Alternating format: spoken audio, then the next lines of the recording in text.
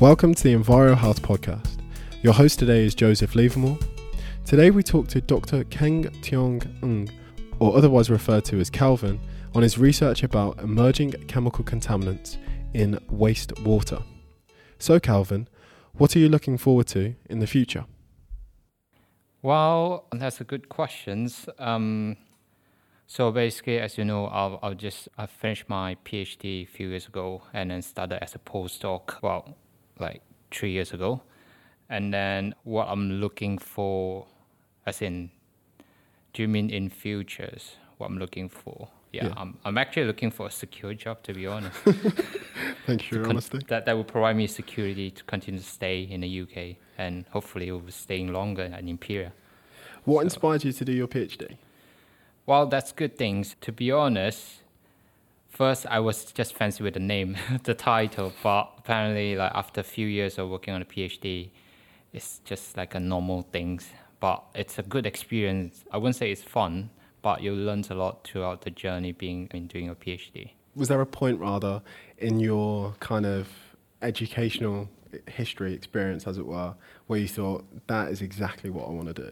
Or no? Yes, I would say. Well, it's chemistry. So basically, I have a good tutor when I was in a college. So what she taught in a class, it's very interesting. That's how it inspired me to look more about chemistry, and then start to have more exposure in chemistry-wise, and out like choosing chemistry for my PhD. So when you refer to college, what year was that? How old were you? Oh, that's a tough one. It's just because the UK is a little bit different. That's all. Yes, it is. It was right after my secondary school. Is one my foundation year, I would say. Mm-hmm. It was my foundation years.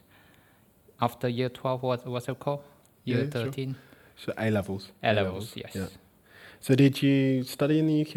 Or? No, I don't. So basically, I came to UK for my degree. Before that, I was doing my study back in Malaysia. And yeah. So pretty much starting my degree, come to the UK, and then master and PhD and postdoc. Whereabouts in Malaysia are you from? Well, it's the capital, Kuala Lumpur. Kuala Lumpur, okay. Yeah. So when I think of Kuala Lumpur, I think of two really tall buildings. Yes. Apart from that, it's a very hot country. It's a tropical rainforest country. If you like heat, it's a good place to visit. And because Malaysia population made up by three largest ethnicity groups, it's Malay, Chinese, and Indian. So of course we have some minority, and then because of this multi-ethnicity, we have a lot of different kind of foods serving in Malaysia. So sometimes it's known as a food heaven as well, if you like to eat. I can definitely vouch for that. Yeah. But with that, you must be able to speak so many different languages, right? Oh, yes.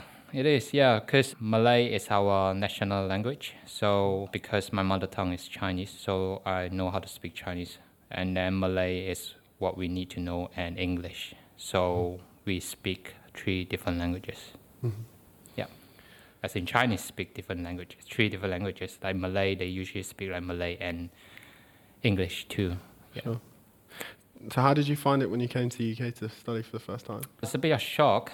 It's the culture shock, the first thing. So a lot of things different because I come from Asia country. A lot of things are different.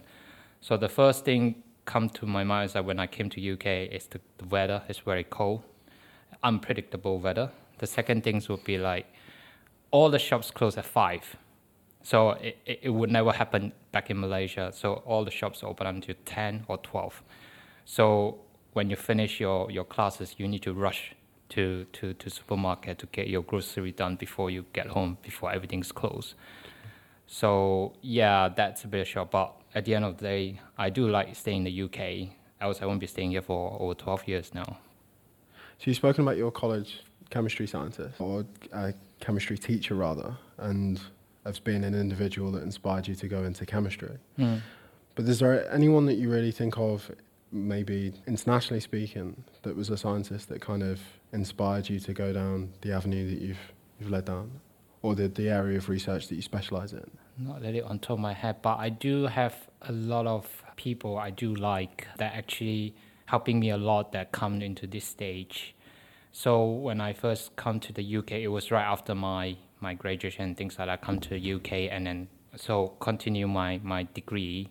So that degree times, I do have different lectures that also inspire me. But the main things that happened to me, I would say is more like life-changing, is like being offered to the internship, a year of internship that get to know more about chemistry. So previously, mainly it would be more about like theory-based and things like that. So you learn a lot, but you don't really practice a lot. You don't know how the real life really is until I have a chance to went for a year of placement and know how it works. And then that's the place, the time that building up more interest in this area. So I wouldn't say it would be the person, it would be the chance. Every time when you come to certain times, there will be a chance and opportunity lying around. That's how I end up, like progress.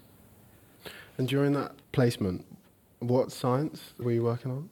I work in they call like contractor manufacturer organization, which is like a small the industry. So they get a lot of contract like making like a small molecules for a different pharmaceutical company. So I was based in the analytical chemistry department to assist the analysis for the chemists. So they send samples up, so we're gonna do tests, look for the purity and what they made and all these kind of things. So that's how I exposed most about the analytical chemistry wise and also their instruments and things like that. And is that why you've inevitably ended up in the area that you're researching in now, or? Yeah, funny enough, after my placement and master, I did my PhD in organic chemistry. So that's totally different from analytical chemistry. But I still need to have some background in analytical chemistry wise to support my PhD work, because what I mean in PhD as an organic chemist, you need to be evidently proof that you meet something that what you want. So you need to have some analytical backgrounds and knowledge to know about all these things. And just for the audience, would you mind just giving a kind of description of how these two things are very different areas of chemistry? You mean between organic chemistry and analytical chemistry? Okay, so I always heard from what people saying like you need a lot of organic chemistry in a company to make something, but you only need one or two analytical chemists to support them. Because in chemistry, you will rely mainly on instruments. So instrument will do most of the works for you. While organic chemistry is a lot of handheld work where you need to do manually by mixing and things like that. So I would say one would be a cooker, a chef. The other one would be a tester to pass the QC and things like that. So the cooker will be the organic chemist, while the tester will be the analytical chemist. That's a brilliant way of putting it, to be honest. For our audience, obviously our podcasts are predominantly about how pollution impacts human health. That's really where we're focusing in on. And we're trying to at least give the scientists that are doing this research a platform to speak to our audience. And you mentioned, and your research is predominantly about contaminants of emerging concern. And I think you could probably do so much better justice than I can. So I'll leave you, the expert, to explain what an emerging contaminant is and why is it of concern. Well, to my perspective, contaminant of emerging concern is basically the chemicals that's actually persistently found in the environment that actually, even after the treatment from the wastewater treatment plant, it keep persist and happen to be found in the environment that would cause harmful to the public health as well as the ecologies as well. Mm-hmm. So that's how I understand from my perspective of. So it's almost as if a chemical causes harm and it keep persistently happen and found in the environment, it doesn't degrade over time, just like plastic. Sure. So plastic, you would think of it's just a normal plastic, what harm could it cause? But people would always forget one thing, it doesn't degrade over time.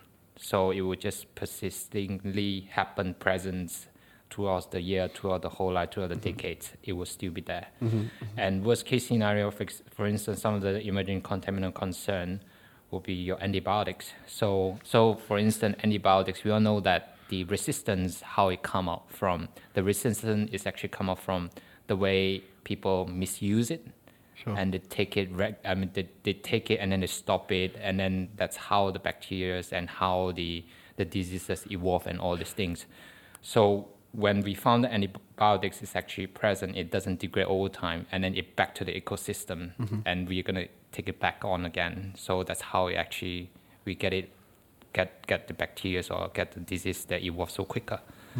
So yeah. And that's antimicrobial resistance, right? Yes. So it's a case of things that are newly found in the environment.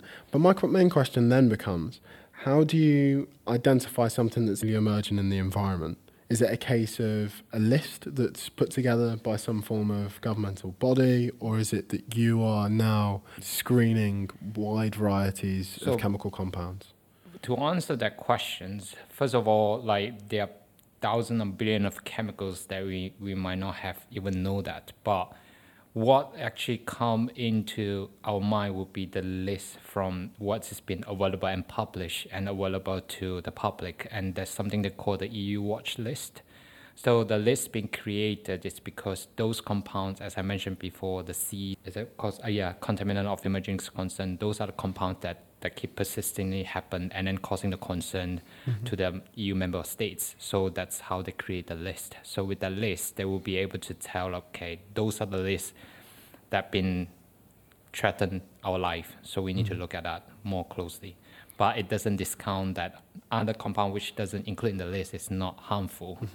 It's just that they haven't yet to discover. Yeah. So it's almost like they're continually being updated. Yes, they update like once every 2 years. So every Okay. 2 years they review what are the lists and whether they need to add on more compounds into the list. How many compounds are on there so far? At the moment, for this year, there are 23 compounds. Yeah, for instance, like chlorphenic is one of the drugs, pharmaceutical drugs they use, but also some hormone drugs. It is actually also part of the list as well. So those are the things. It's a good example that's always on the list. It doesn't remove. So when they put something into the list, they need to do a lot of study and a lot of data to support. Like, look, over this period of time, these drugs keep persistingly happen. We keep finding these drugs, so we need to include those in the list. So when it comes to 2 years later, then they will include them. Those are not included. Maybe they don't have a sufficient data yet, but doesn't mean that they're not harmful yet.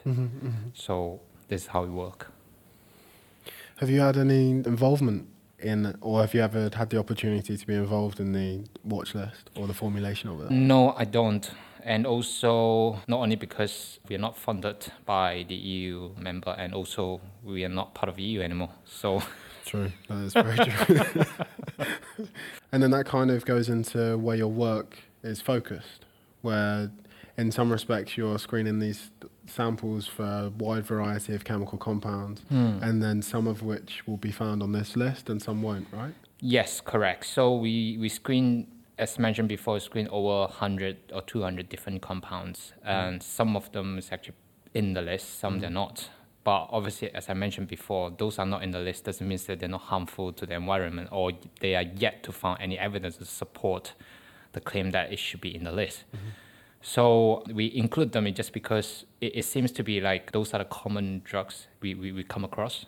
So, for example, the pesticide we use, and some of the pesticide we include into the list for screening, some of them are actually banned from using in the EU, but some people still use it discreetly. And then we don't know whether they use it discreetly or maybe some manufacturers, they use it as a precursor to make something else. So that's kind of, so your area or your kind of research interests have led you down the path of, at least in this context, in which we're obviously here today to talk about, is your research about investigating emerging contaminants in wastewater treatment facilities. Is that correct? Or Yes. So our group is pretty much interested looking at the contaminant, I would say, or pollutants that present in water or wastewater. So I didn't know much about this until I started postdoc in Leon's group, and then we get to do a lot of analysis on wastewater. Then I only found out like, wow, that's amazing, like how much of things and what are things that we can find from wastewater. There's so much of information you can really dig and extract from the wastewater. So basically everyone know about like urine analysis and things like this is basically the same thing. What you eat is what you come out. So everything end up in a sewage and wastewater facilities. you will be able to retrieve the information and what they eat and what they had before. So yeah, it's amazing. Have you ever been asked to do some work for like legal cases where you've been asked to identify compounds in the environment for potentially some person that's leached out or been using chemical compounds? Not really. And also, I was in one of the study before where we trying to take some sample from a river and then we analyze them in the lab. And when we trying to take some sample from a place or a river, the owner near that river, as in like just next to the river, they will stop them from taking it just because they worry if this been published, they might be get into trouble, or they will worry like, okay, they actually really doing something discreetly that do not want anyone to find out, especially the Environment Protection Agency. If they find out, they might be in trouble. So yes, so when you're taking sample, like for research purposes, people already worry. So not to mention about like if you're gonna do for something for forensic purposes, that will be raising too much of a noise afterwards. So yeah. How do you collect these samples? We get the bottle and then grab the sample from the river, and then it's called grab sample. Yeah. So then when you're talking about filtration, you're going from, what's the size of the samples that you're collecting? So we collect about like 500 ml bottle. It's a nitrogen bottle. And after that, we took it in the lab and we add acid in it to acidify it so that the bacteria will not grow over time. And then we put it in the freezer. And after that, when it's ready for the analysis, we remove from the freezer, let it thaw, and then we just take like 1 ml from the 500 to do a further sample preparations. Sure. But in fact, we only need like 10 microliters. And How does so much to analyze that? So then the biggest question becomes, what is a microliter? And how does it compare to a mil? It's very hard to say that. I only know I found something very easy to explain. For for nanogram per liters, 1 nanogram per liters, you were thinking about a pinch of 1 gram of salt. That's a lot, yeah. If you're a salty lover, food lover, that's fine. So 1 gram of pinch of salt in 400 times Olympic size swimming pool. That's what I'm trying to find that out. So yes. Yeah, that's 400 Olympic-sized swimming pool. And you're trying to find the salt? In a pinch of 1 gram salt. Wow. That's what we know as 1 nanogram per liter. Yeah. Wow.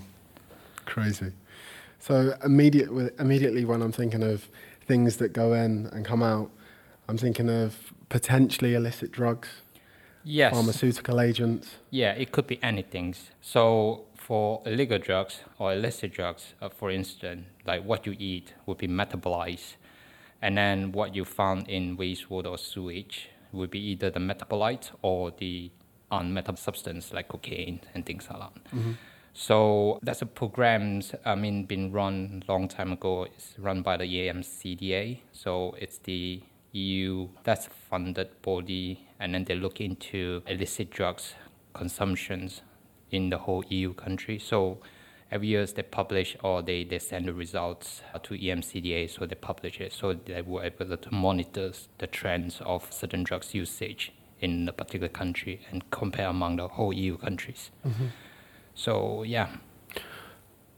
So the first thing that's obviously important to note is how, once you've got this sample of wastewater from a sewage treatment facility or plant, is how do you even detect them in the first place? So obviously, to detect the wastewater, it will not be possible until you do like a first filtration, and as in the pre-treatment. So because when we get the wastewater, it's very, very dirty. And then obviously after you treated it, we need to use or rely on the instruments to help us on analysis. So to do that, we can't really inject or put whatever that we get from wastewater treatment plant into the system and run the analysis, because it will eventually gonna spoil or clog the whole system. So what we normally do, we just do a simple filtrations, and then which means that we filter a lot of big particulate, and also what we get later will be further analyze them using the system. So Basically, it is the system that helps us to analyze what the sample really is and what are actually contained in the wastewater sample that we collected. And what is the system that you've been using? We're using something they call liquid chromatography, mass spectrometry. So they both couple to each other. They're big, fancy words, but could you describe what they do? So, well, LCMS, or in short, liquid chromatography mass spectrometry, is an analytical instrument. So in LC-wise, or liquid chromatography, you can imagine like something like a water filter. So like if you're trying to filter something from a lot of mixtures in a sample into individual one, you run through the water filter cartridge. That's how you separate them individually before it's actually detected by another instrument we know as mass spectrometry. So how the mass spectrometry work, I won't be able to explain in much detail in a scientific way, but actually it's actually measure its masses after it has been separated by the liquid chromatography. You purify your sample from 500 mils down to 10 microliters. You introduce that into the LC, or the LCMS, liquid chromatography mass spectrometry. And then effectively what you're trying to do is you're finding nanogram per liter concentrations of cocaine, or there are excretory or urinary metabolites. And that is giving you an understanding of the concentration of different pharmaceutical agents across a population. Yes, the community lifestyle, their health status, what they consume, whether they're alcoholics in that particular catchment, and all these kind of things. So, yeah. And the idea is to validate a method in order to be able to identify these compounds. Yes. So whatever we do in a lab, first when we develop the method, once the method's been developed, we need to validate them before we really apply them onto the sample to make sure they're actually working. And then obviously there's a certain guideline we follow, like they call ICH guideline, International Conference Harmonizations, that's what they call ICH guidelines. So those are the guidelines being followed the whole world, I would say. So with that, once we validate that using that guideline, it shouldn't be any problem to use them for our sample analysis. And I know maybe this is quite a difficult question to ask, but would you be able to just give a brief overview of how that guideline works in reality? Once you've got your compound and you've attempted to identify it, how do you compare between the compound that you've identified in comparison to the guideline, for example? So the guideline, just to tell you like what are the stages and what are the things you need to do in order to validate the method. So in order to make sure we detect something, it is what we detect. We usually get some standards in, the standard which is the pure standard, we know what it is. And then we run them on the system. And then once we get a certain result, then we compare them with the samples that we run. So by then we'll be able to know if it is really the compounds that we're really looking for is really present in the sample. Mm-hmm. Yeah. And so for this investigation, for this study, how many compounds were you looking for in these wastewater treatment plants? We look for a lot of compounds. The compounds that have been published on the paper, 137 compounds been found and been validated, and we can detect them. But in wastewater-wise, obviously, it's not 137 in total we can find. But the method that we use, we can validate up to 137 compounds. Yeah. And was this purely more of a validation for future work, or was it how does the study sit, as it were? What was the concept of it? Yeah, I mean, this is sort of like, first we were thinking like, okay, look, there are a lot of methods that are using a similar technique to look at the wastewater. So why don't we just find a way to shorten the sample prep and shorten the analysis time so that we can use it for high throughput analysis. So that's why we end up develop this method, and then we can apply this on a long-term basis if we're going to use it for like lots of sample screening and things like that. Mm-hmm. So I would say it would not be more like a validation, but it would be more on like a future use. If we're going to use it for real-time analysis, we can do it in like 1,000 or 100 of samples. But you did look at 3 different sites from 3 different countries, is that correct? Yes. And did you find any real comparisons, or how did they compare across these three different sites? You mean the compounds that we found? Yeah, for the compounds that you've attempted to identify. We found a lot of different things. So because obviously it's different countries, so one of the things can be picked out, it will be the illegal drugs. So some of the illegal drugs, for example, ketamine and MDMA, we found it in London wastewater treatment plants. While once we analyzed the other two sites, we found out like methamphetamine, it's widely used in those two countries compared to London. So there are more than that. So illegal drugs is just one example. There are other kind of drugs and pharmaceuticals that actually predominantly used by those countries, but not in London, you know. Sorry, would you mind just saying which countries you looked at? We look at the USA, one of the suburban wastewater treatment plants, and also Mexico. And the United Kingdom as well? And United Kingdom is London, yeah. Sure. So the main thing that kind of stood out for me, I suppose, is the mapping of the cocaine consumption across London. And at least in the paper you mentioned how there seems to be potentially a plateau in the use of cocaine, at least for this population. Maybe you can talk a little bit about why you think there is a plateau in consumption, and also maybe the amount of people that this wastewater treatment facility serves, and is it respective of London in its entirety? Sorry, there's a few questions there. But So basically, why we say there's a plateau is when we're trying to compare the data that we have generated on 2019 with the data we had on 2016. When we compare the sort of like cocaine metabolites and also cocaines, it found out like they're both having no much of the significant difference. That's why we say there might be a plateau, a hit. That's what we concluded. So in terms of, what was your next question? Your next question will be...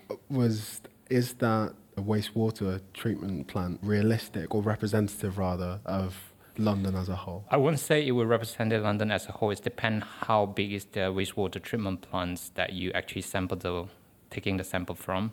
So for instance, the sample that we took it from is only represented like about 40% of the population in central London. Obviously, it's not represented the whole city.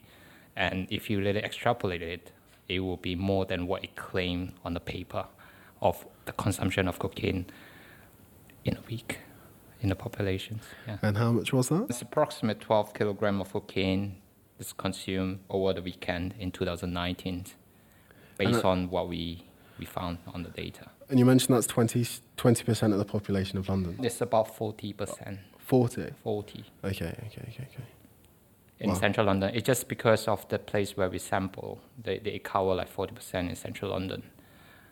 And how did that compare across Mexico and the United States, for example? When you say compare them, it's like I say, we can't really compare country to country. Okay. We're going to compare the catchment area that where we take the sample from, like which catchment area is covered by the wastewater treatment plants. Can you compare across the population in terms of cocaine usage per person? I think you could. It's just that you need to do a bit of calculation on that using some formula. It's not a tricky one, but the thing is, like if you say like London populations, so you need to take into account that London is the big city and it's a capital city. There's a lot of people movement, so you need to take into account that people move in to London for work, commute to work, and then they leave London. So it's tricky, but it's possible. Did you find any differences between like weekdays, Monday to Friday, in comparison to Saturday to Sunday? Yes, obviously, because weekend, especially Friday, Saturday, Sunday, is a party week. So you won't be surprised to see is a high surge of the use of illicit drugs that we found. It ties up with our studies, like in wastewater analysis. We found out like illegal drugs usually are quite high during those periods. And funny enough, there's a recent news stated that in Han River, based in Seoul, as in based in South Korea, somewhere close to the urban area, they found out like there's a lot of sexual enhancement drugs picked up in that area on weekend and Friday, Saturday, Sunday, as compared with the suburban area. So they don't really find any. So which really clearly shows that not only illegal drugs, but also sexually enhancement drugs you can be found within the area over the weekend. Yeah. It's almost the study itself, and also your work in terms of wastewater-based epidemiology can serve as such a good way of investigating the prevalence of certain ideas or activities within a population. And I just think, is there any way that you could use this for, say, screening different sites or different nations for the use of pharmaceutical agents for depression as an indicator? Yes, we can certainly extend it to other things to understand further, like, so what's the behavior and lifestyle in the area. So that's why I'm saying wastewater-based epidemiology, it has a lot of applications. It's yet to be explored a lot because many people use it mostly on drug monitoring, illegal drug monitoring, but it hasn't been extended to a much further way. And also recently, they use it for COVID monitoring. It's serving as an early warning so that they know, like, oh, this region, somebody might be catching the COVID. So that would trigger some alerts saying, like, oh, we need to do something within this catchment area. So what they need to be done. So yeah, certainly that there's a lot of application. It will not be limited to like pharmaceutical usage, but other things. I mean, I know loads of people would be interested in this, and so am I. So had they developed a urinary metabolite for COVID? How are they using the wastewater samples to identify COVID? So from what I see, they were just looking for like a COVID marker and things like that. There's a different way of studying. There's a paper published in Newcastle University. They were screening the sewage sample for COVID and things like that. So there's a lot of papers that's actually available and it's been published. So it depends what sort of technique they use, I would say. Like it can be any kind of like a COVID DNA marker, or it might be the drugs they use to treat the COVID. It can be anything. It depends what you're actually targeting them and then what you want to analyze when you're using the analytical instruments, yeah. So is there's almost room for yourselves to be in a situation where you've got the opportunity for, say, future pandemics to almost employ or deploy this kind of framework and use it for mapping etiology or prevalence of a disease in certain areas, and that could be based on policy. Have you had any engagement with policy with regards to using this more for legislative purposes, or no? No. Okay. Simple answer. It's a good answer. But it's worth to look at it. Like we wouldn't say no in futures. Who knows? So, yeah. For the time being, no, not yet. Yeah. That's fascinating. And I'm sure there'd be so many. Have you ever come across any form of like psychiatry or psychology-based researchers that'd be interested in your work? Well, no, but funny enough, when we did like a side projects on the river I just mentioned, so basically the river also close to the hospital where they have a psychiatric ward. What we found out from the river sample, we did pick up a lot of antidepressant drugs. So that clearly shows that some of the hospital might not even, able to treat it well before the disposal, or maybe somebody just flushed down the toilet, I do not know. So, yeah, I mean, it is funny, like, see how, a well-established hospital nearby would have caused this kind of things, but obviously we don't have evidence saying like, okay, this amount of antidepressant definitely from hospital, but there would be kind of one of the factors maybe, or yeah. Now you've developed your methodologies to identify compounds in wastewater samples. I suppose the next thing to ask is, what is next for this research for you and also for the group that you're involved in? Well, it's good to see like the method is working, and then obviously the drugs that we're looking on the drugs we have on the list, it's even though it seems to be a lot, it's about 100, 200s, but it can be expanded to more than what's been on the list.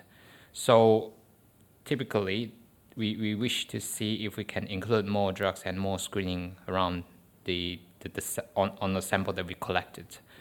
So, and also this kind of methodologies not apply on this kind of pharmaceuticals and illicit drugs, obviously it can be applied to a different area. So perhaps we can start looking for some kind of maybe the illegal threats, like not just the COVID virus, but maybe something like antiviral. It could be presence and sort of things, or maybe some kind of other security threats, for example, like chemical threats, or maybe worst case scenario, the explosive threats and all these kind of things.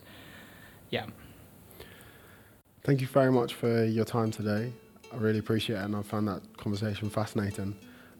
Where can people find more information about your work? I wouldn't say my work. So unfortunately, I don't really have my dedicated page apart from the Imperial personal web page. To find out more about our group, we have the contaminants groups or teams at Imperial. So it will state like what the whole group is actually doing and what's our projects, what we are doing at the moment. Sure. It'd be cool to find it out from there. Okay, perfect. Thank you very much for your time. Thank you.